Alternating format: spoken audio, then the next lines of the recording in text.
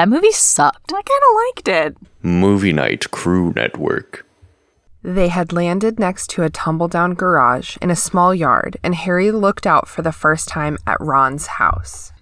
It looked as though it had once been a large stone pigsty, but extra rooms had been added here and there until it was several stories high and so crooked it looked as though it was held up by magic, which, Harry reminded himself, it probably was. 4 or 5 chimneys were perched on top of the red roof. A lopsided sign stuck in the ground near the entrance read, "The Burrow." Round the front door lay a jumble of Wellington boots and a very rusty cauldron. Several fat brown chickens were pecking their way around the yard.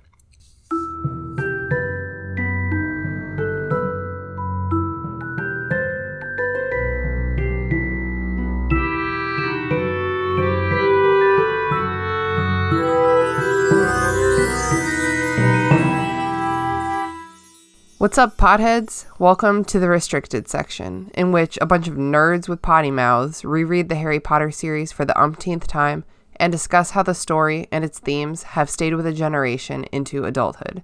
Thank you for listening. If you haven't done the reading, don't worry, we did it for you. Here's what we are talking about today. Chapter 3, The Burrow. After Ron and Fred and George break Harry out of his imprisonment at the Dursleys using their flying car, they navigate through the skies and get to the Burrow, where they have this very elaborate plan to go pretend to be asleep and then wake up and say, Harry got here in the middle of the night. Isn't that so weird? But no, obviously Molly Weasley has been onto them for hours. She's already awake and she's fucking pissed. And most of this chapter is her fussing at them and then punishing them with yard work, which is actually really fun. So not a lot happens, but for Harry, who has only ever been to Hogwarts and the Dursleys, basically, this first morning at the Burrow is a really, really special time for him. We get to meet Mr. Weasley. We've met Mrs. Weasley before. There's so much mom energy in this chapter that helped inspire our choice of special guests. So just sit tight. This chapter is going to be a good one. Hey, all you cool cats and kittens. Let's bring that back. Remember when everyone was saying that for like 2 weeks? Yeah. Let's bring it back. Welcome to the podcast. How are you doing today, Haley? I'm fine. Thank you for asking. It's been a long road to get to this point, but here we are. And Mary Peyton, how are you? I'm doing pretty well. It's only Monday, so it's hard to really tell. But it's good so far. Yeah. Still testing the waters. Yeah. And our very special guest today is Diana. If you want to tell us a little bit about your, who you are, your Harry Potter background, how you got into it, and also tell us what your Hogwarts house is. Okay, well, I'm definitely a Gryffindor. I so am. Well, I had 4 children in 5.5 years and raised them by myself. So I stopped reading. I'm a voracious reader and listen to music. I don't even have a TV. I don't watch TV or anything, but wow. But I didn't do that for years. And Mary got the first Harry Potter book and started reading it and read to her sister. She would read chapter by chapter to Kathleen. I think that's why Kathleen loves reading now. And, but I couldn't start the books because I would get into the books, and I had a lot to do, so I didn't read them. And about 2 years ago, I called Mary and I said, do you by any chance have a copy of the first Harry Potter book? I'd like to start reading them. She gasped. By any chance do you have any books? And the funny part about that story is that I did have all the books, but at that part of my life, all my books were in storage. But I did not even dare telling her that because I feel like if I told her that, she'd be like, oh, never mind. I don't want to impose or make you get me one, or I don't want to buy one. So I bought her the first one and just told her that it was my copy. Hell yeah. And then I kept doing that. For the first few books. And then eventually she caught on. She caught on eventually. She's like, these are really nice. Yeah. It's because It's because like by the fourth one, I could only find her the new Covers. versions with like the different illustrations, the black and white illustrations. Oh. I don't remember the name of the artist, but I think that's what made her catch on right there. Yeah, and I started getting that. Yeah. Awesome. And so just to clarify for the listeners, so you're Mary Peyton's mama. Yes. Just in case the math wasn't working out for somebody, that's what's up. So I started reading that. I read straight through. I really like that I had the luxury of reading all the books. Wow. As more or less one story. So That's awesome. that is how I met this whole story, was as one into the other. You know, I'd even break towards the end of one and then go straight into the next because it carried me forward. It was really sad, you know, when there was no 8. But Yeah. so I've read them now. I'm on my 4th or 5th reading now.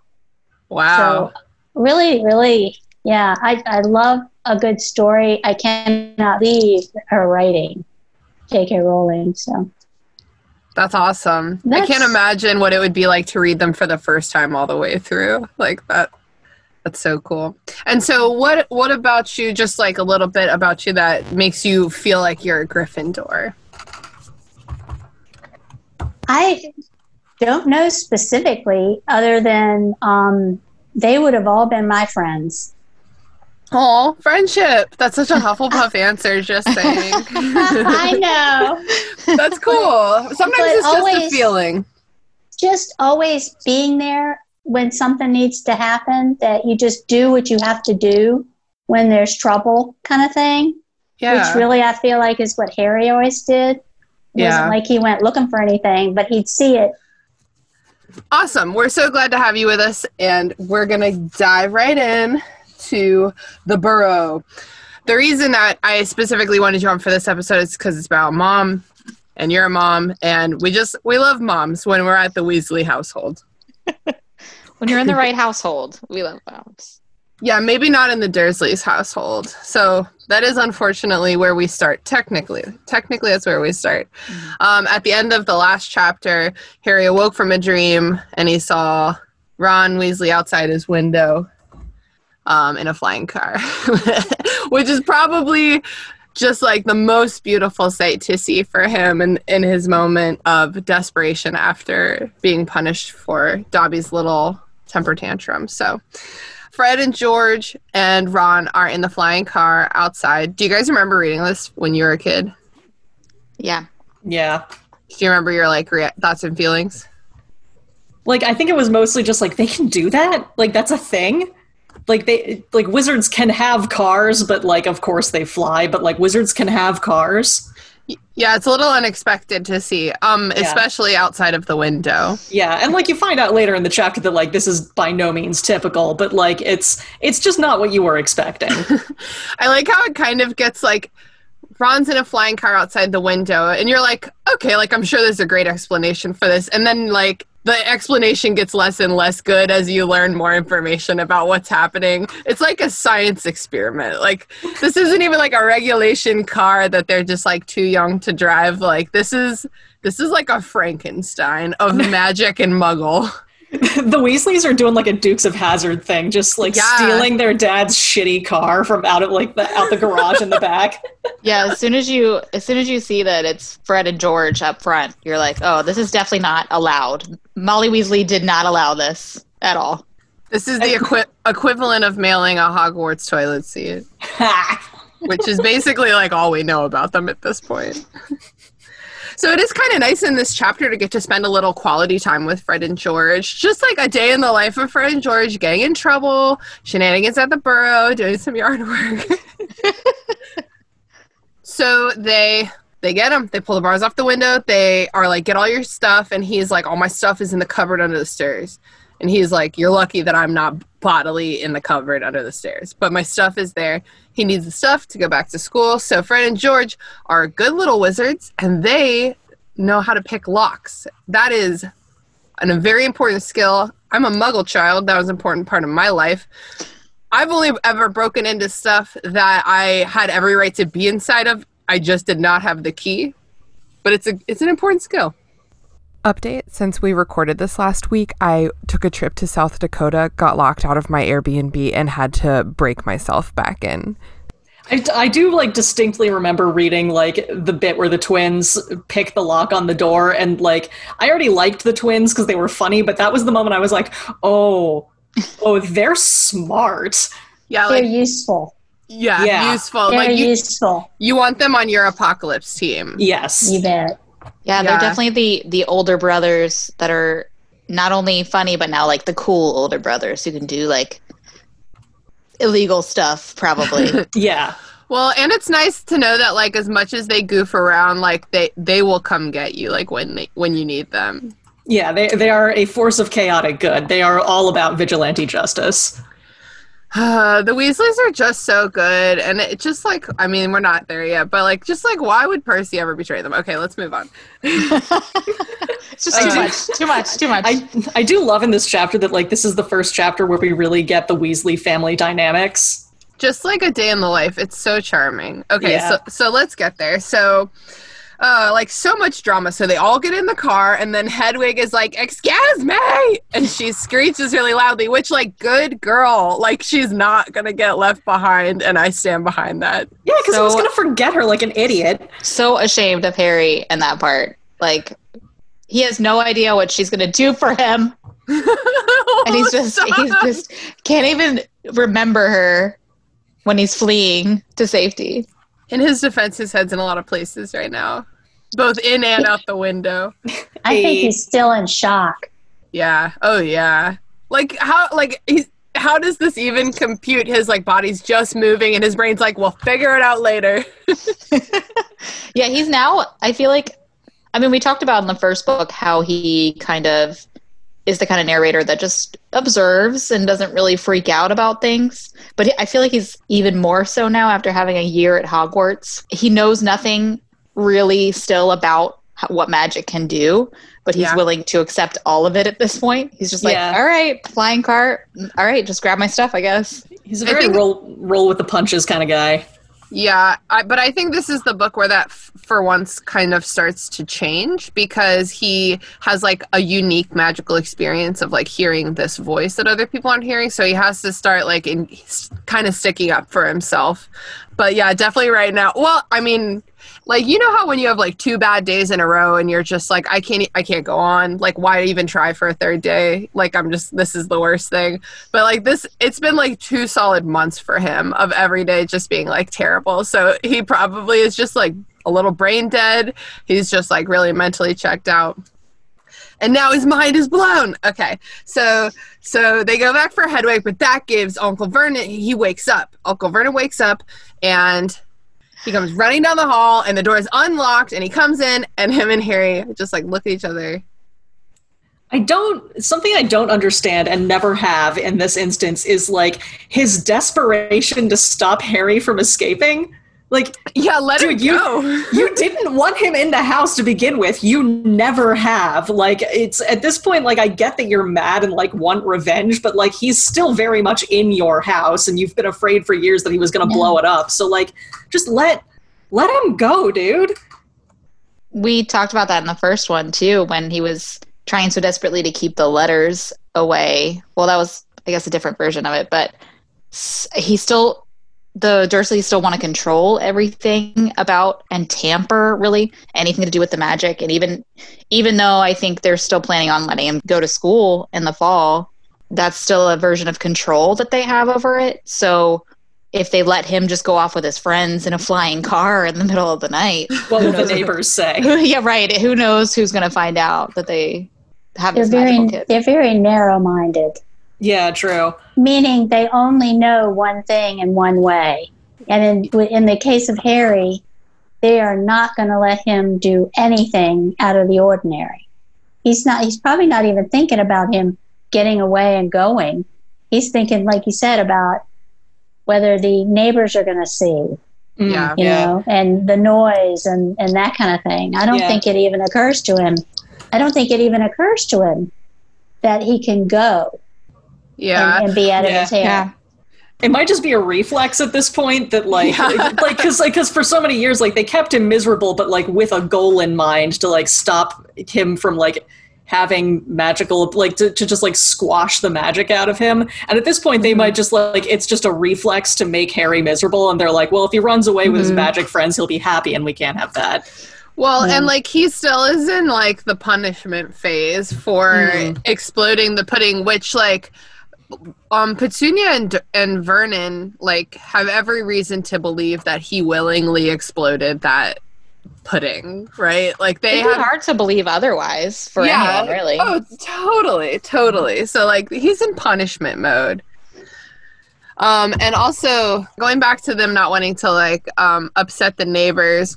We try not to invoke the movie that much, but this whole shenanigans is so much more dramatic in the movie, with Uncle Vernon latching on and getting dragged out the window into the bushes, and then it's way more of a crazy spectacle than he he makes it way worse, is what I'm saying. Okay, but they get away. Yay! I always felt the first and second chapter here were really played bad down on Harry and everything to contrast. I mean, for the reason of contrasting with the Burrow. Oh, for sure. It's 1 and 2 in this book are really some of the worst. You know, there's no good in it. There's no joy in it whatsoever. It's the worst birthday. Yeah, and right? even when he finally gets some contact from the magical world, it's this unhinged house elf telling him he's gonna die if he goes back to school. So it's it got worse somehow. But all through this chapter, Diana, you're absolutely right. It's everything he observes at the Dursleys, he compares to Privet Drive, and he's this is so much better. Holy shit! So there's a lot of really strong juxtaposition going on there. Yeah, well, and Ron is so embarrassed by it, which is crazy, because it's I don't know, poor little Ron. Poor Juan. Yeah, it's so sweet. Harry's reactions, I want to wait until we get to actually there and go through those reactions, but it's just so sweet. This whole chapter just warms my heart. I wrote a compare and contrast of Privet Drive and the Burrow, and of the Dursleys and the Weasleys, and of Petunia and Molly. How did Petunia stack up against Molly? Petunia, where did I put something there? Cold, holds on to her true feelings. I mean, the whole time, right? Puts her energy into how her house looks and what the neighbors say, and everything's about her. Yeah, she's whereas kind of Molly Weasley is totally opposite. It's Molly's all about love. Yeah, and her family comes her first. Family and everybody else. And, you're going to take me down if you take my family, But if you are my family, you better straighten up. Yeah. But hers about others, about giving to others, feeding, the food, everything. Yeah, but Petunia to me is such a mid-century, but housewife, but a caricature of it, from Edward Scissorhands or something, or that Somewhere That's Green song from Little Shop of Horrors. Oh yeah, where it's just a song about being a stereotypical 50s housewife. Yep. White picket fence. The life. Yeah. I think puritanical. Yes, for sure. Yeah. Okay, so in the car's not that exciting. It's just a moment for us to catch our breath and get some more exposition worked in at the head of this book. So. They're talking about house elves because obviously Harry just had this visit. He's probably hoping that the Weasleys have better information about house elves, but they do not, because they are poor and they don't have a house elf, and they don't know anything about house elves. Although they do give us the very important theory that maybe Malfoy sent Dobby, because the Malfoys are the kinds of people who would have house elves. Hey, yeah. And then they raise the question of did they send this house elf to warn him off of school rather than him Dobby acting in Harry's interest. You know, like, I think I talked, like, in the first chapter about how, like, this book is the most self-contained mystery of all of the books, and, like, a good mystery, like, anytime you get a clue, it gets you, like, halfway there, and, like, that's kind of what they do here. Like, they get halfway to what this clue would reveal if they knew everything. Like, yes, Dobby is owned by the Malfoys, but there's something you don't know. Yeah. Well, it's just, like, giving Malfoy too much credit at this point. I feel like, I don't know. Or, like, maybe not enough credit, depending on your perspective of it. Depending on which Malfoy you're talking about. Oh, yeah, true. That's a good point. And then, like, also this part where he's, like, maybe Malfoy did it. Like, I don't know why. This is, like, maybe, like, my 15th reading of these books. And, like, I cannot get my head out of the gutter. And I'm just, like, Harry is so gay for Draco. Just, like, imagining him strutting around his manor. This has been his summertime daydream. I don't know, man. Harry just, like, really wants Draco Malfoy to have something with him, you know?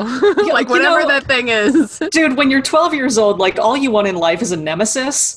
Like, you want someone to take all of your, like, rage out on and have it be legitimate, and, like, Harry has that in Draco Malfoy, but, like, your nemesis can always be more evil.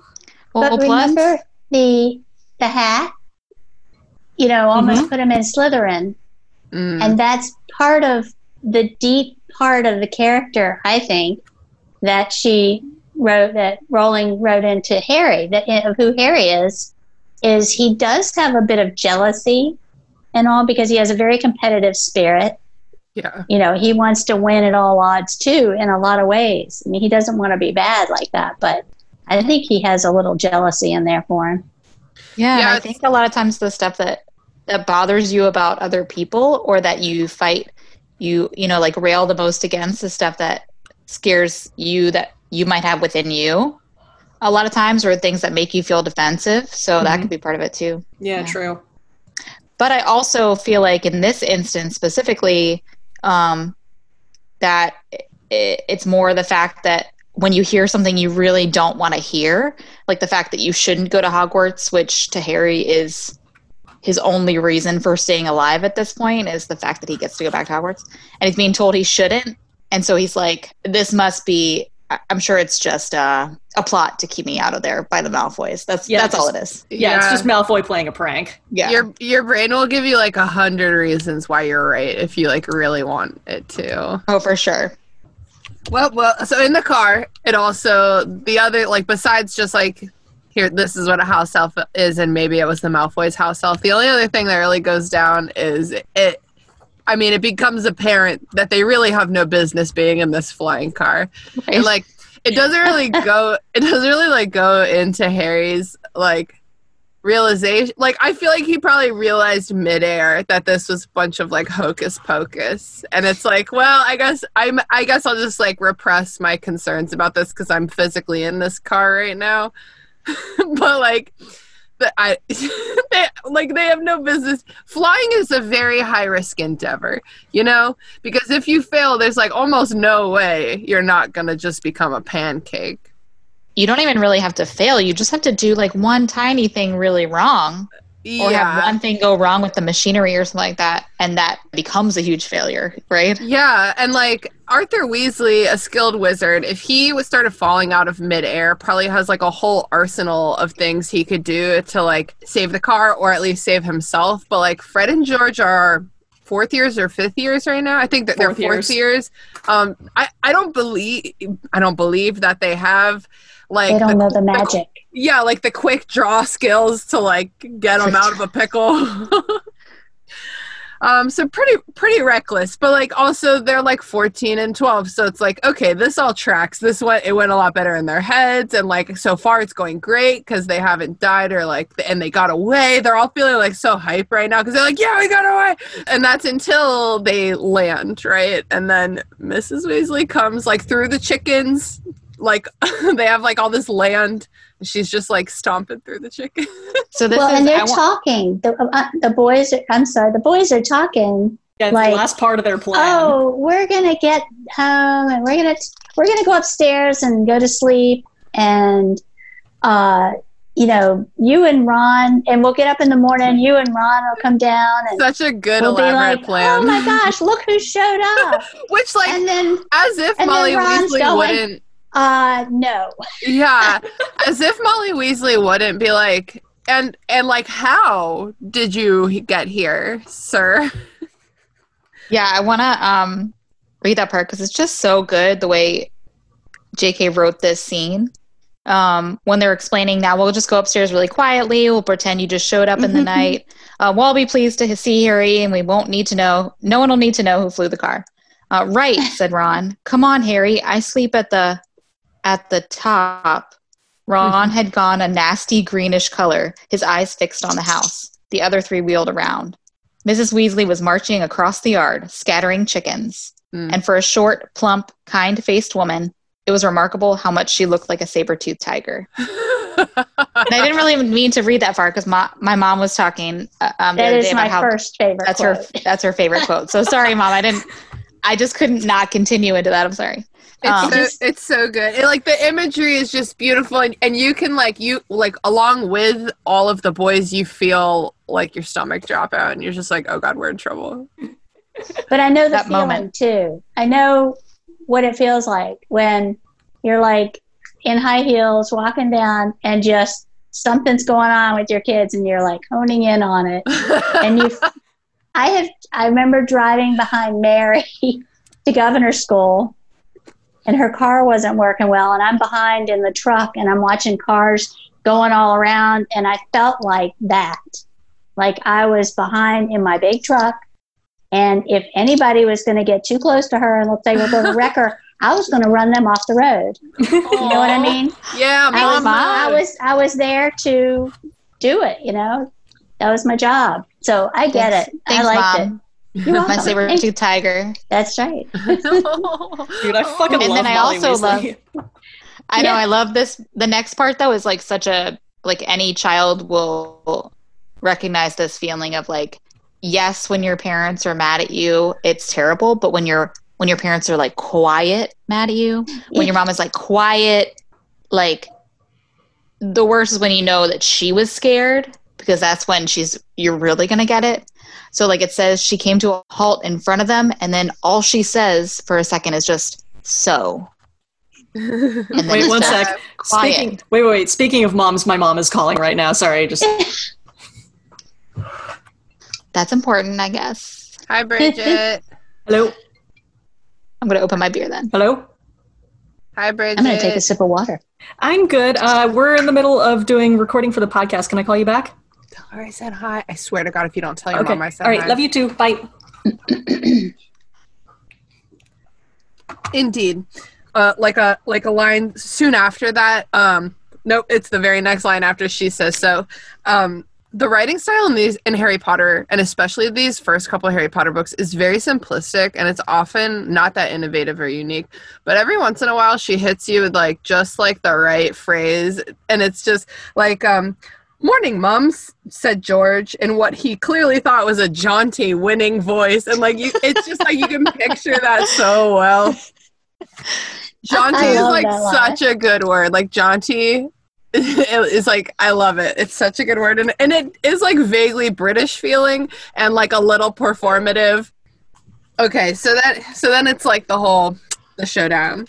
Sorry, Mom, but we had to. And then I think this is one of those things, and like for me at least, when I imagine this scene, it's pretty much from the movie because she nails it so much with her like cute little like knit sleeves and her apron, and she's just like, no note. Come on. It's just like so iconic. And then she starts going in all capitals. I don't like that she's like, you could take a leaf out of Percy's book. Like I get that it's nice to have like a perfect child, but like you don't need to I feel like she's fostering resentment among her children. I feel like that's a thing. That's pretty like useful though, to be like, right now they're putting down their older brother in front of their mom, making fun of him. And really that part of them that doesn't like Percy, the part of them that, you know, is cool. I don't know what I'm trying to say. I guess like Percy, his thing is that he's like perfect, quote unquote, and he follows the rules. That's like his big thing. So like right now they're putting him down, and that's the one thing that she's like super mad at them for doing in this moment. She's like, you could take a leaf out of his, like, don't put him down. Yeah, I guess I don't know. maybe He's not causing me these problems. Yeah. I think I'd be more willing to be more like Bill or Charlie, because like they're cool, everybody loves them. Like I think she knows that Percy has like a hard time with his siblings, and I don't know, I just feel like putting him on a pedestal while they're all still in the same sandbox is like just bad for their relationship. But like also you like note that Fred is like pulling this out of nowhere, like in the middle of a fight that has nothing to do with Percy. Like, so you can tell from Fred just like can't help himself, like perfect Percy. Like you can tell that this is something that comes up a lot of just like the whole dynamic with Percy, and like that's so not what she's fucking talking about right now, that like I can see it. Like, you know what, if that's gonna piss you off, fine, maybe that'll work. Maybe that'll make you stop stealing the car and running off to Surrey. That's true. That's kind of what I thought, is that she wasn't saying you could be a whole lot more like Percy, and she wasn't saying it out of the blue. They pulled in Percy and the older boys anyway. And she said, you guys could take a page out of his book. Meaning, you know what? He's sometimes what he does is right and it doesn't hurt other people. And, what you guys did could have been really bad. So and that's something they can relate to. So I think of it as just a little part of what she said. Definitely what they did is objectively incredibly dangerous. So, like, no, if she's going to get mad about anything, this is the thing. She gets mad at Arthur later, too, and it's like, yeah, he probably could have done things differently also. Molly Weasley is the one wizard that we have met so far, aside from maybe Minerva McGonagall, who cares about child welfare. True. Right. So true. Like, she's mad because they endangered themselves and their friend. And like, poor Harry in this next line, like, if there is one thing worse than getting reamed out by your mom in front of your best friend, it is watching your best friend get reamed out by their mom in front of you for something that they did to help you. Yeah. So awkward. And then it's like, you're not in trouble. Like, Harry's not in trouble. But I do love how throughout this whole scene, Molly makes it really clear that she knows this isn't Harry's fault, and she was also not going to let him continue on this way. Oh, yeah. That's what it goes to next, I think. It just says she's yelling. I mean, I haven't seen the movie, but I can feel this scene. I can hear this scene. Because I can hear her rage at what she could have lost out there because of their stupidity, okay? And I hear the rage coming out at her sons, who they know she loves them. She knows it'll be over, So she's letting that out.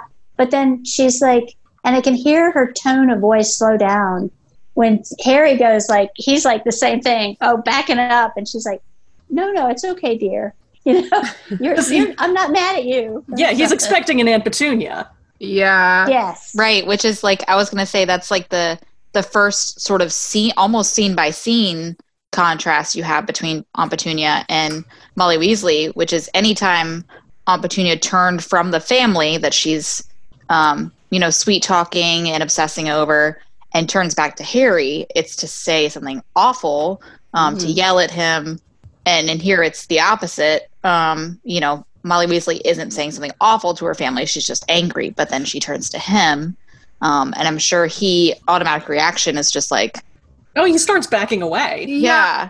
I mean, if you like, Harry has never seen somebody else get bitched out by a parent before. He's only had it happen to himself, and he's spent his whole life being like, why isn't Dudley getting in trouble for being such a douche? And now it's probably really shocking that someone's getting like exactly what's due to them.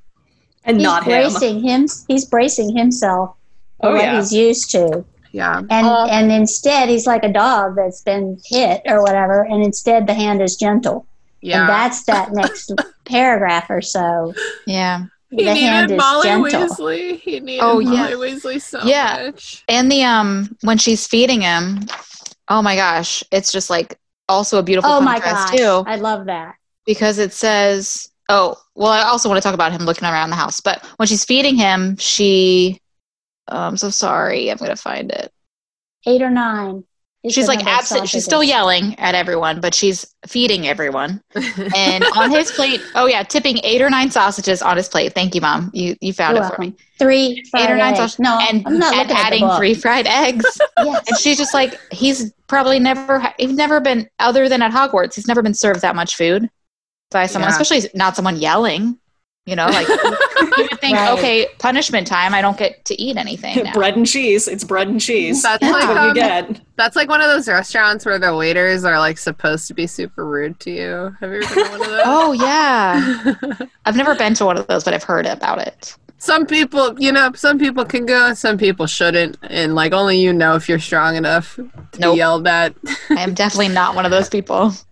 What do you guys think about Molly Weasley so frequently? Because this is the first time we see her in her like natural state, but like we see it a lot more throughout the rest of the books. What do you think about her being like a kind of like yelling housewife from like a feminist perspective? I feel like she's justified, like, just with having that many kids. Like, she's just mad. She's mad and she's tired. Like, she has that many kids and they can all do magic, and, like, wizard kids as children, it has been confirmed, like, can't entirely control their magic. So, like, God, imagine what this poor woman has had to put up with. I feel like that doesn't bother me as much as Arthur's role in the family. And like you get to know the kids and Molly and Arthur well enough that I'm assuming, or I like to assume, that we just don't see the part where he's more involved as a father and that he's actually doing these things. But that's the part that bothers me more, is that he, comes home from work and she's obviously upset at them and he doesn't really yell at them at all. He just like gets excited really about the car working. And also because he's like dead on his feet, he's exhausted too. Everyone's just everyone's fucking tired and mad right now. I definitely get that, and I get that we only see a couple of the scenes, but we also in book 5, she's busy cleaning the house. They all help with cleaning the house. I don't remember Arthur being a part of that at all. I know he had a job that was an Order of the Phoenix point, but it always seems to rest on her shoulders to do those things. Yeah, it's a lot in itself isn't the problem, but a lot of like the emotional labor. I feel like he like, because he like works for a living and that's all he's worried about. He like he gets this like pass and he doesn't have to like remember things or like spearhead anything in the home. And I think that's a really like contemporary way that like the patriarchy still exists in a lot of contemporary relationships, is like just giving the women all of this like the emotional baggage of like managing, even if they don't have to like do everything themselves. It's like they're managing. I mean, I think 2 people get married and work it out the way that it fits right for the 2 of them, and I think that's always different. I've known families that the father was the disciplinarian, the one that ruled the roost. And I've seen it balanced when you have 2 people that equally do it well together.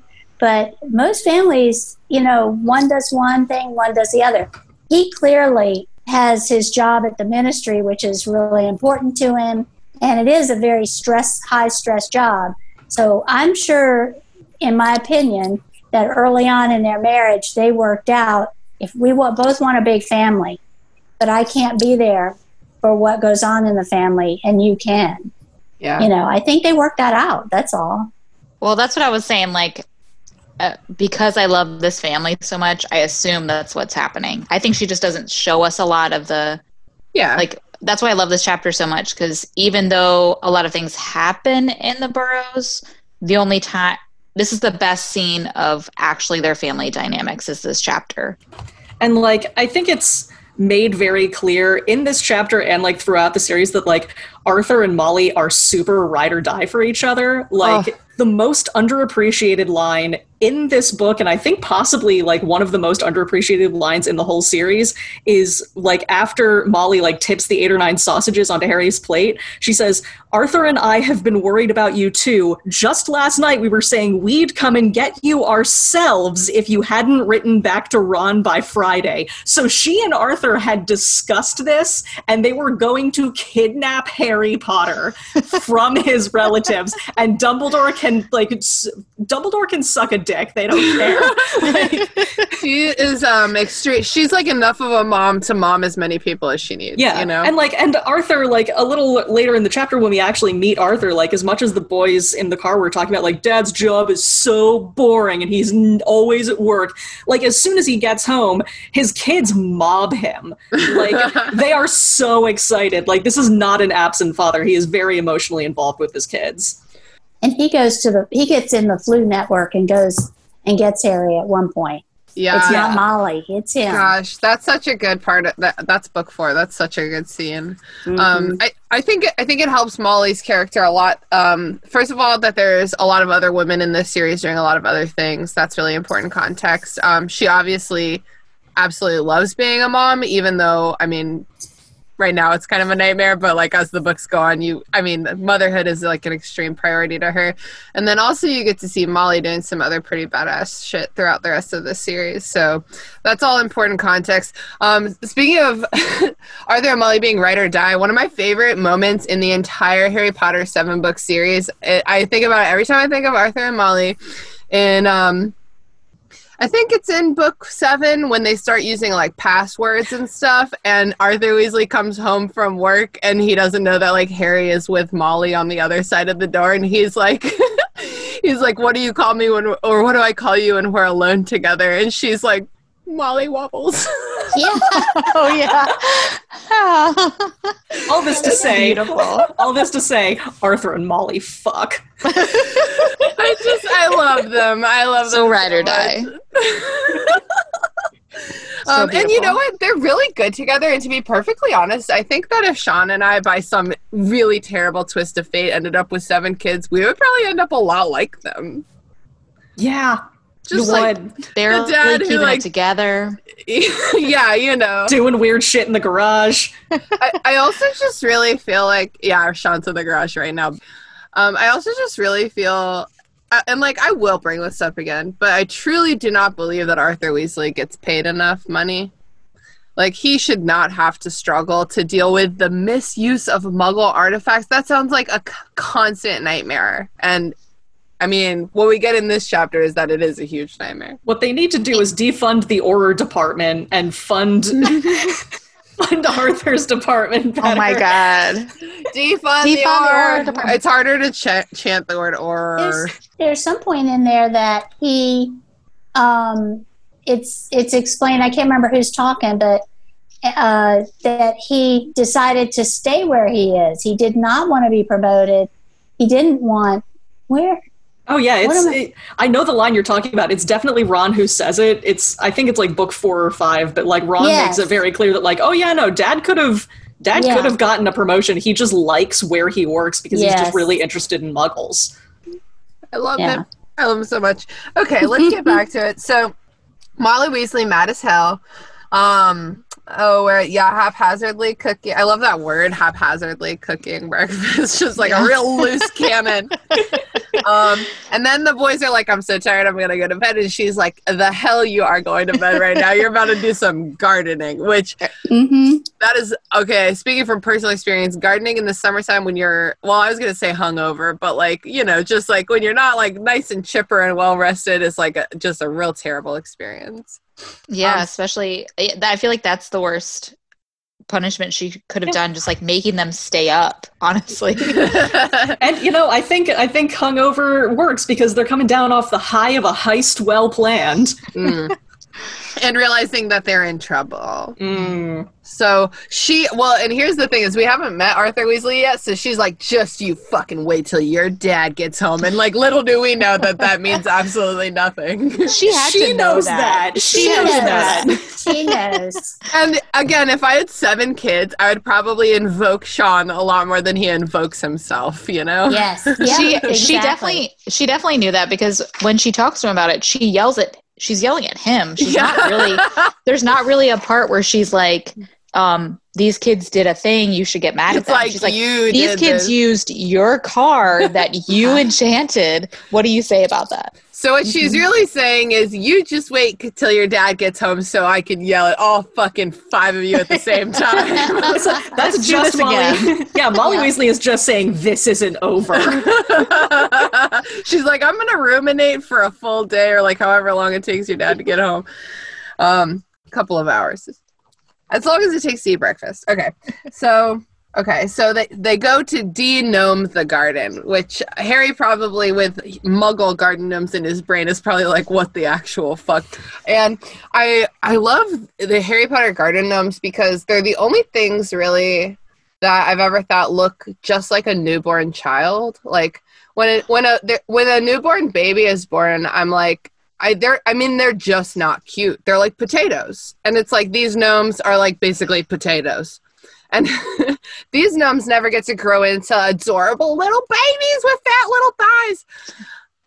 They're just always potatoes, which is pretty sad. Yeah, this is like the horrifying reality of Cabbage Patch Kids. I pictured more of like an evil pixie kind of thing. Like, I don't know. Well, I don't know why. The book says potato. Does it really? Yeah, well, their heads are exactly like potatoes. Yeah, it says they look like potatoes. Yeah, like like a newborn baby. I was just wrong this whole time. Can I just bring attention to like one of my favorite lines in this chapter that like always sticks with me, which is, the air was soon thick with flying gnomes. Yes. This whole scene, I was reading the scene. My husband works from home, and I was at home reading this scene, and I kept giggling out loud, which even if I find something funny that I'm reading, I normally don't react out loud to it. But like, every part of that de-gnoming scene is so good, because there's first the shock of like, oh my God, they just lift this creature by its legs, fling it around their heads, and then chuck it. And at first you're like, oh my God. But then you go with Harry and you're like, this is actually pretty fun. I like this. And it's and like going back to the juxtaposition point, like, chapter 1, Harry was spending his birthday doing like shitty yard work in the hot sun alone while Dudley like lolled around eating ice cream and watching him. And this is just like a competition with his best friend. Like, it's so much better. Somehow it's like 20 degrees hotter in Little Whinging than it is in Ottery St. Catchpole. It's like a seventh circle of hell. We kind of skipped over, I just want to draw everyone's attention. We skipped over just before they went gnoming when Mrs. Weasley is like, let's see what Lockhart has to say on the subject. That's an important context because Lockhart comes up later. And it's like, it's pretty annoying when you're like, I know how to do something, and someone's like, let me explain it. And you're like, no, like, I got it. And they're like, well, let's consult the resources. And it's like, no. I have done this before. She just wanted to look at his beautiful blue eyes and his gleaming golden hair. He is, in the book, I was also like a little kid, I think, but like book Lockhart never appealed to me, but like, damn, Kenneth Branagh is like a really specific kind of sexy, like a Shakespeare, Harry Potter, crazy kind of sexy, and like, I'm here for it. I like it. I like a blonde man with a little bit too much bravado. Don't tell Sean. But back to the gnomes. Some of you may know. Some of you may have played these. There's like so many different Harry Potter video games. And I'm trying to remember which one. It might have been the PC game, the Chamber of Secrets PC game, where this was like a thing you did. You got to fling the gnomes. Oh my gosh. It might have been on a Game Boy. Was it on Pottermore? I feel like this was a Pottermore game. It might have also been a Pottermore game, but I'm definitely remembering an incredibly specific like aesthetic of like 8-bit shitty video games. It might have been on my GameCube, but like, so suffice it to say that the gnome flinging is a great game that has popped up in video games more than once. It's just so how she writes it too, with the when Harry learned quickly not to feel too sorry for the gnomes. He decided just to drop the first one he caught over the hedge, but the gnome, sensing weakness, sank its razor-sharp teeth into Harry's finger, and he had a hard job shaking it off until, wow, Harry, that must have been 50 feet. I just love that it like cuts right, like you're like, Harry was trying to be nice to the gnome bit him, and then one of the boys was like, wow, Harry, that must have been 50 feet, because he just like was like, fuck it! Okay, so So, I mean, yeah, the air was thick with flying gnomes. And then they get them out enough, which I think is kind of like weeds where you're still like, okay, there's like one or two, but like, I'm out of here. I can't, my back hurts. I gotta get out of here. Yeah. And they go back inside and, because they heard Arthur get home. They heard Arthur get home. So they're like, Daddy, which I don't know. My experience with dads is that that's the absolute last thing they want. Well, and just like men and shit, like Sean. I mean, when he gets home, the answer is not to come like running up to him, trying to like say all the things. But Daddy, he probably has good stories. They probably like enjoy receiving him and hearing the stories. Yeah, that's what I'm saying. Like, that's the first thing they ask is like, what went on tonight? Like, what happened? And like in the car, they were like, Dad's job is so boring. And then like the second Arthur gets home, they're like, what happened at work today? I think they're probably, honestly, when they say it's boring, I think they're probably just like, I feel like that's coded language for them knowing that that he doesn't get paid enough. You know what I mean? Like, yeah. And like throughout this chapter, Ron keeps being super embarrassed about his house, which is so sad because I think we all would love to be in the Burrow. Personally, I would love. Sean made me a pot rack recently, and I literally we like hung all these pots over the stove, and I like moved my pothos so it would like grow out over my pot rack, and I was just like, damn, this is gonna look like the Burrow someday, I swear to God. Yeah, it's just so like even though there's stuff everywhere, and I wanted to talk a little bit about like what the house looks like too and the stuff that's in it, but the stuff that's everywhere is just stuff that you get the sense that they've had it forever, that it's a part of their daily lives, that it might not be super fancy, but it's all unique and like kitschy little fun stuff, you know? And like anything you would pick up in the Burrow would have like a saga about it, you know? Yeah, there's like the clock that we come to know and love that I'm so grateful they kept in the movies. And there's like the whole kitchen, which I just picture as so charming. And there's like the radio playing Celestina Warbeck, my girl. And I love that the clock is so good. I feel like it'd be so useful. I guess we should describe it, but it's like what I want my cell phone to do for me. Yeah. But I can't quite get it to do it. Like I want alarms on my cell phone, but I don't want to have to put those alarms on myself. I don't want to have to remember to put those alarms on myself. I just want something that just like knows that I'm too late or knows that I'm supposed to do this at a certain time. Like, and this clock I just need one of these. It says written around the edges were things like time to make tea, time to feed the chickens, and you're late. Like everything that matters. Well, and I don't remember if this is something from only the movie or from the later books, but like it has like dead and immortal peril and like time traveling. They also have that one. Yeah. Okay. I think that one might come up in the next chapter when like Harry's kind of going on about like everything that he's found that he loves about the Burrow. So they have two clocks. I'm assuming this one is just Molly's, and then there's the one that has like one for every member of the family. Oh, okay. For every member of the family. Yeah. I got you. Okay, cool. They're both useful as hell. Yeah, I definitely need the Molly clock. The other one I don't need so much. Yeah. Like if other people, but I need to know my timing for everything. The Burrow is like perfectly imperfect. It's like Privet Drive is every line is a straight line, and it's planned and it's put there, and there again it's put there for how it looks to other people, you know, and it's not necessarily comfortable. You've been in people's houses like that. Yeah, and they probably don't use any of that stuff, you know, like everything is for decoration. Whereas it's an emotional desert, you know. Privet Drive is. Oh yeah. Whereas the Burrow, there's no straight line. Even the ones that were straight are crooked or they're kinked and it's big, and you know, like every kink in that line is because somebody was having fun and somersaulted over it or something. You know, I mean, it's just it's a story. Everything's a story to tell. Yeah. And it's more important the story that's told than that it looked right or different. That's almost like an emotional oasis, though. But I Yeah. love the whole description of the way they both look because of that.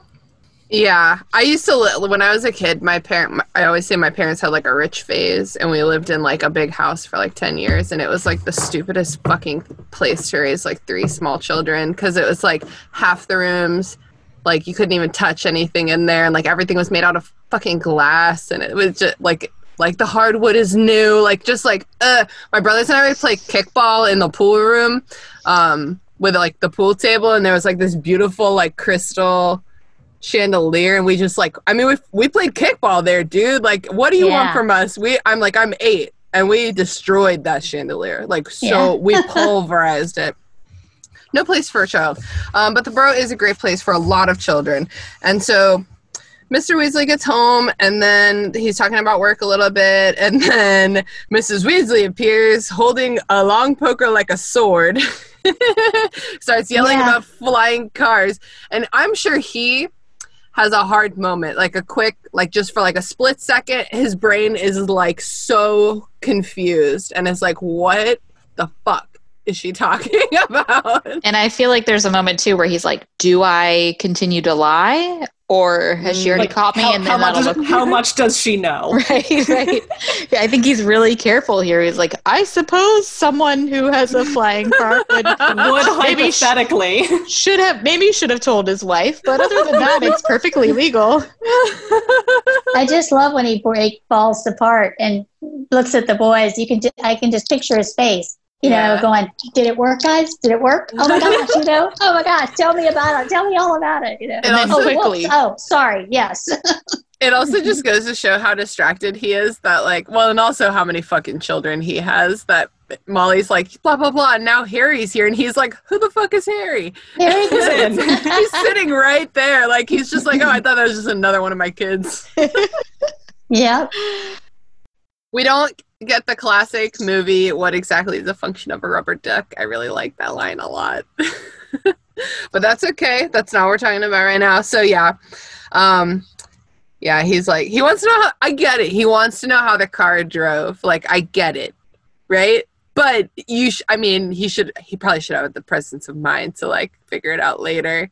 He's like the most benign mad scientist.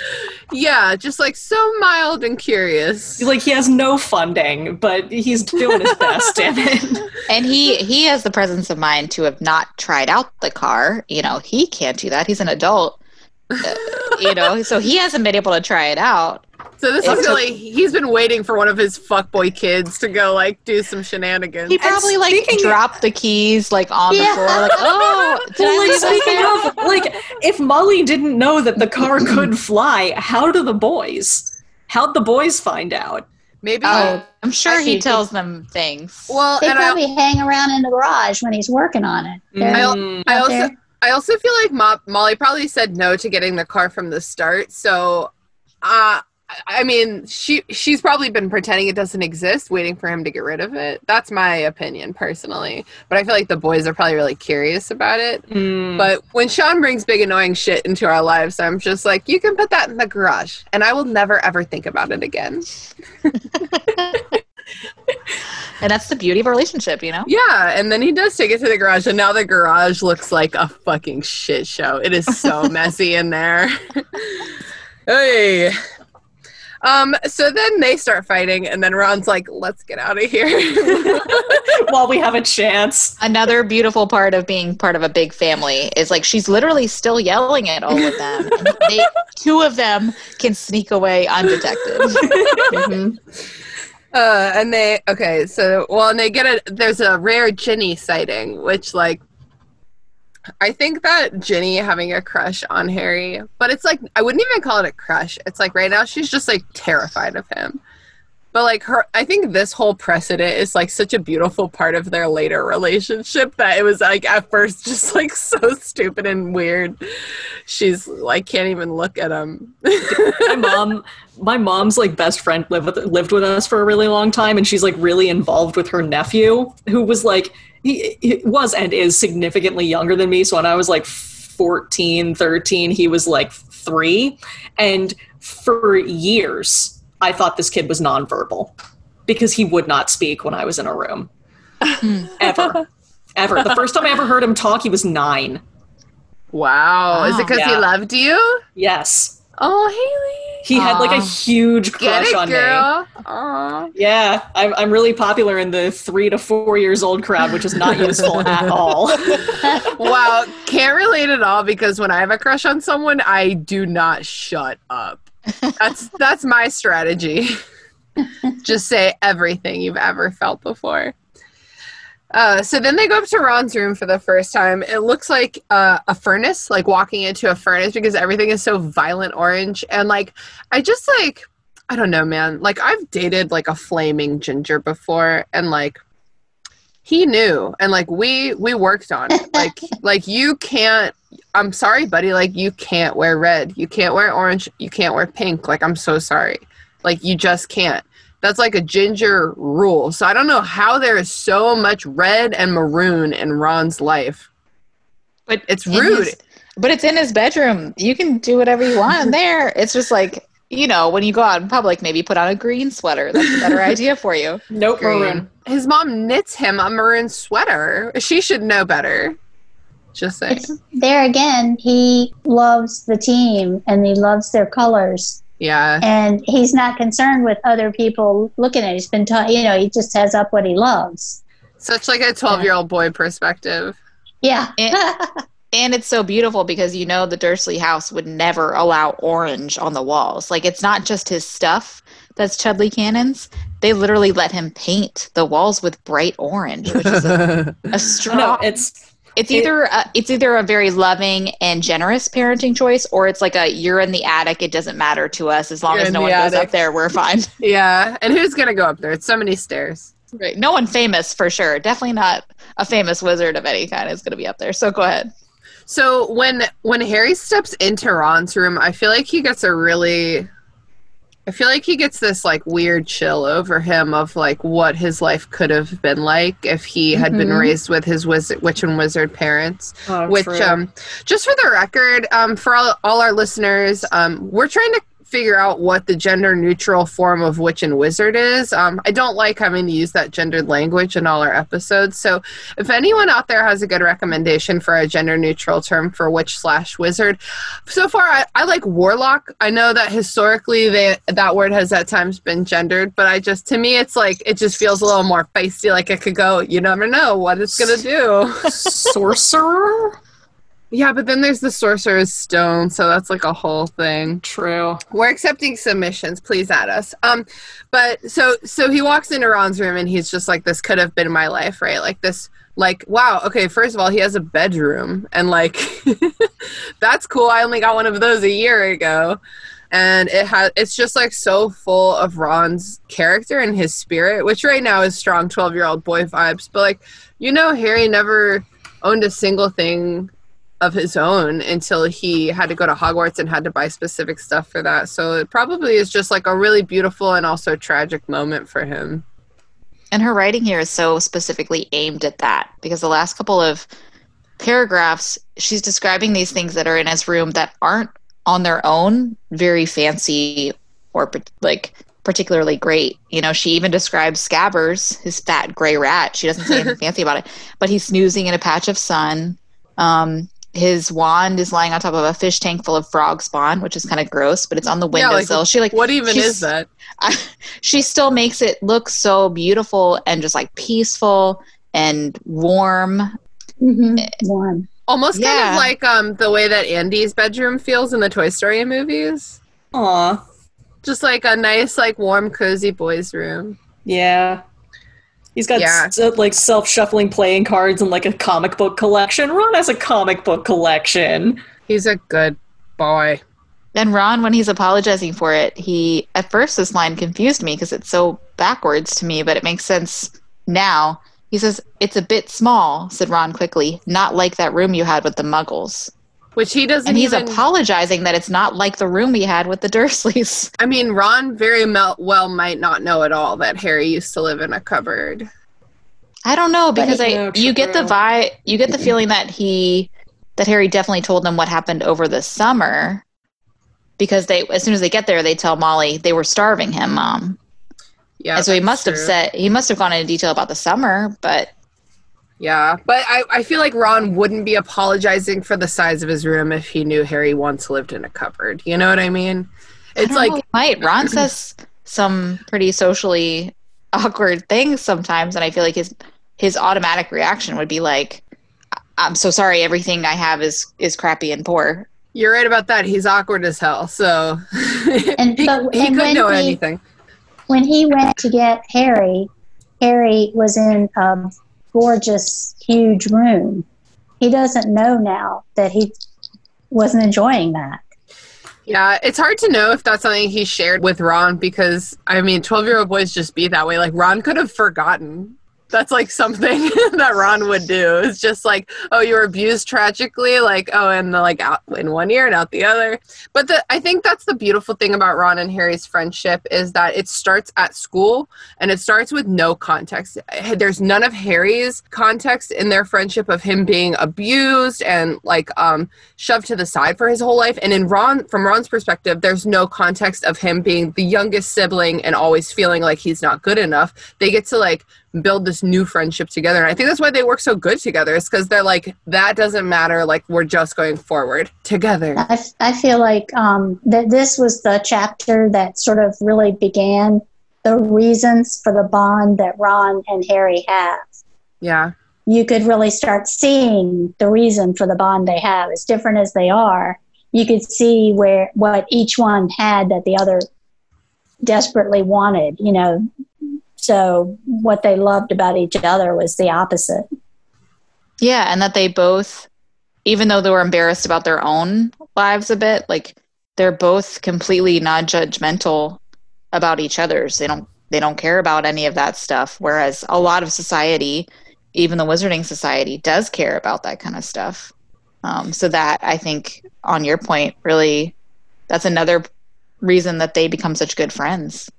And two times in this chapter, he says, once when he's still outside and he's looking at the house and the description of the house, I love. And Ron says something, you know, it's like, it's, you know, it is what it is, whatever. And Harry says it's beautiful, you know, and Ron couldn't believe that. And then at the end, of course, at the end of this chapter, you know, when Harry says it's the best house I've ever seen, you know, and Ron just turned pink because he had no idea somebody was going to just say that and love the house that he lives in. He never thought of it that way. Mm-hmm. That's a great place to end this chapter. So many feel-good vibes right now. I just love it. Yeah, if the worst thing that's happening in a chapter is Molly Weasley is mad at you, you know it's going to be okay. Yeah. Mm-hmm. Because she wouldn't get mad at you if she didn't love you, okay? True. And Harry learned that. He learned that there's someone that can get really mad, you know, really, really mad, and still feed you. Yeah. And tell Eat you nine you're sausages. good. And also, if you notice, when he was talking to Arthur Weasley in this chapter, I think this is the chapter, or maybe I don't know. I'm rereading it again, so I'm on book 5. But you know, Arthur Weasley is genuinely interested in what he has to say. You know, how does this work? You know, Harry, tell me. That's awesome. That's wonderful. He's never heard anyone say that didn't have a reason to. Especially not an adult. After being at the Weasleys, he goes to school, and like teachers generally aren't there to like tenderly listen to you as a guardian. Like they're there to discipline you and put some knowledge in your brain. So yeah, Harry really needs this. Harry really needs a little vacation at the Weasleys. So here we are. Are you guys ready to move on to some plugs? Sure. Auditory confirmation. Haley, I hear your boiler beatboxing in the background. Hey, it's still doing that. If any plumbers out there happen to know if that's something I should be worried about, please let me know. Right now, I'm just living with my own drum line, and it's fine. And any plumbers out there, like, we're so sorry about that American plumber joke that Vernon Dursley made last chapter. We don't know what the joke was or if the punchline was at your expense, but it sounded like it was a little condescending, and we're just so sorry. I'm personally very glad that we didn't hear the Japanese golfer joke. Yeah. Yep. Well, great. Haley, you want to go first? Yeah, sure. I am going to plug the Gentleman Bastard series by Scott Lynch. I read it a while ago, but I recently lent the first book to Christina, so let me know how that goes. Is that the Lies of Locke Lamora? Yeah. The series is called Gentleman Bastards. The first book is called The Lies of Locke Lamora. It's a fantasy series, but it's like nothing you've read. It's like it's a secondary world, so like there's magic and stuff, but it's like a heist story about like thieves, and it's like kind of based on Renaissance Italy, but like with magic. It's really fun, virtuoso cursing. I mean, just like elevated to an art form. Really, really fun characters. So if you're looking for a fantasy series, Gentlemen Bastards. Mary Payton. Sure. And I'm just realizing I forgot to tell my mom that we do this at the end. So Mom, I hope you're thinking of something that you're gonna you've been love reading. The last book I read, but go ahead. It's probably Harry Potter. No. Well, yeah, other than Harry Potter. You can't plug Harry Potter on the Harry Potter podcast. We know that Harry Potter is good. Okay. All right. So I've been reading a book that's really weird for me, but my stepdaughter picked it up for me because she thought it looked like something I would like. It's The 7.5 Deaths of Evelyn Hardcastle. And it's a thick boy, too. That seems an unlikely number. Yeah, I know. But it's not that unlikely. No, it's really good. It's like murder mystery on steroids. It's like very Agatha Christie-ish, but you mix in a little bit of sci-fi or fantasy, I guess, like time travel kind of stuff. Really, really good. Grips you from the very beginning. The only thing I'll say is do not read the back because I'm still mad about it. I started it and it's like really interesting, really intriguing. I didn't know what was going on, but I was in it for the ride. And then I read the back cover and it explained at least half of the, like, God damn it. I know that there's still going to be a twist and I still have to figure things out before the end, but it got me like through the twists halfway through. Oh, it made me so mad. Anyways, I'm still plugging it because it's great. Just don't read the back. Can I borrow that when you're done? Yes, of course. All right, Diana, what do you got to plug? Well, I don't know about plugging it, but the last thing I read was Slash's biography. You know Slash's? Yeah. The guitarist for Guns N' Roses? Yeah. Okay. It was fascinating. I will tell you. Absolutely fascinating. The guy has been, balls to the wall crazy since he was born. I mean, he's nuts. That makes for good reading. Yeah. It was really good. I liked it. Yeah. If you're going to write a memoir, then you should have had a cool life. Yeah, that's true. That's great advice for all those aspiring memoir writers out there. Only do it if you're interesting, and probably ask somebody else if you're an interesting story. Ask someone who does not care about your feelings. That's key. Yeah.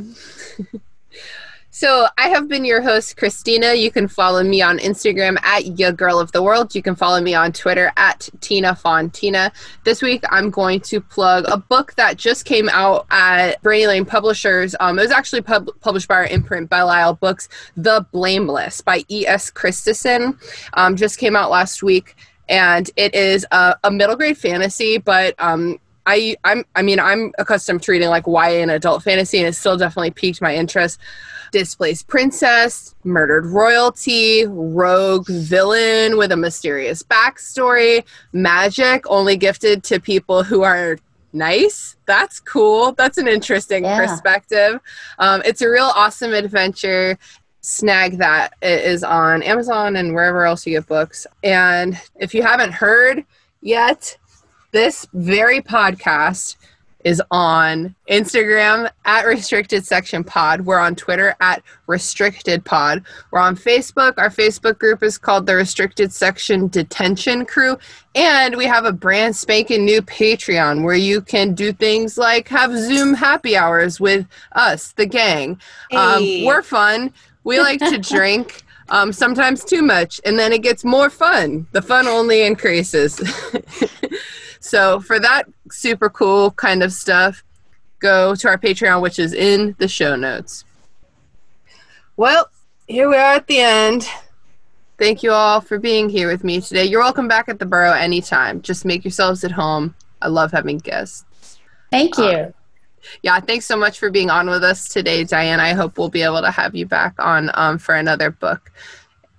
Thank you. That was fun. Yeah, and well, I feel rude now saying my catchphrase, which is "get the fuck off my computer screen." So maybe just ta-ta for now. You can't talk to my mom like that, Christina. Diana, very important, very important. What's your dog's name? Yeah. That one, Stinkerbell. If you could smell her breath, you'd know why. It was just Tinkerbell at first, but It's Stinkerbell. Oh, goodness. The Restricted section was created and hosted by me, Christina Kahn, based on the book series by J.K. Rowling. All music by Ryan Kahn. Logo by Michael Hardison. Technical support from Sean Watson. Don't forget to follow us on Instagram at RestrictedSectionPod or shoot us an email at restrictedsectionpod@gmail.com. We'd love to hear your thoughts, feelings, complaints, conspiracy theories, or lavish praise. Haley, how has your week been so far? It's Monday and you took the day off, so hopefully it's been pretty good. Yep. A couple days off to supplement my weekend, and it was awesome. It's magnificent. Haley, you're having a weird like internet error, like Echo. yeah, it's like a weird echo, but in a way that's more Matrix than like ghosty. oh, I like that. But like, right? Yeah. You jinxed it. You jinxed it by saying that everything was fine. Now everything isn't fine, and now I have to figure out my fucking thing, and it's all your fault. Haley, it's really hard So to mad. take seriously when you sound like Jar Jar Binks, okay? It's pretty endearing, actually, so. Misa technologically inept. We absolutely cannot go on like this, though, because it's really funny. It's too funny. All right. Well, I'm guess whatever the problem is, it has something to do with my phone. Shut up! Stop laughing. It's really funny. My mom got me adapters, so I don't have to use my shitty old lap anymore. So I can just plug in my microphone. Now I assume that problem. Oh, it's like, I know she's trying to say something to me. I'm sure of it. Okay. I unplugged it, and didn't plug it back. Did that help? Oh. No, I'm sorry. I know this isn't funny. It's a little bit funny. Damn it! Is it better? No. Betterer. I am speaking and pausing. Do I hear a replay? Oh, that sounds good. Yes, and it sounds fine. Okay. All right. Well, you're sounding more fine now than you did before. All right. Well, that's something. Okay. Well, okay, great. So far, so good. Is Since this workable? Do I still Yeah. sound like Jar Jar Binks? no, it sounds pretty good now. Actually, I don't know what we did. We challenged it. All right. Well, as long as I sound like a person. Yeah, it was really funny. It was like a Jar Jar Binks robot that was like slowly losing battery. Well, I really hope that it came through that way on the recording so that we can play around with that.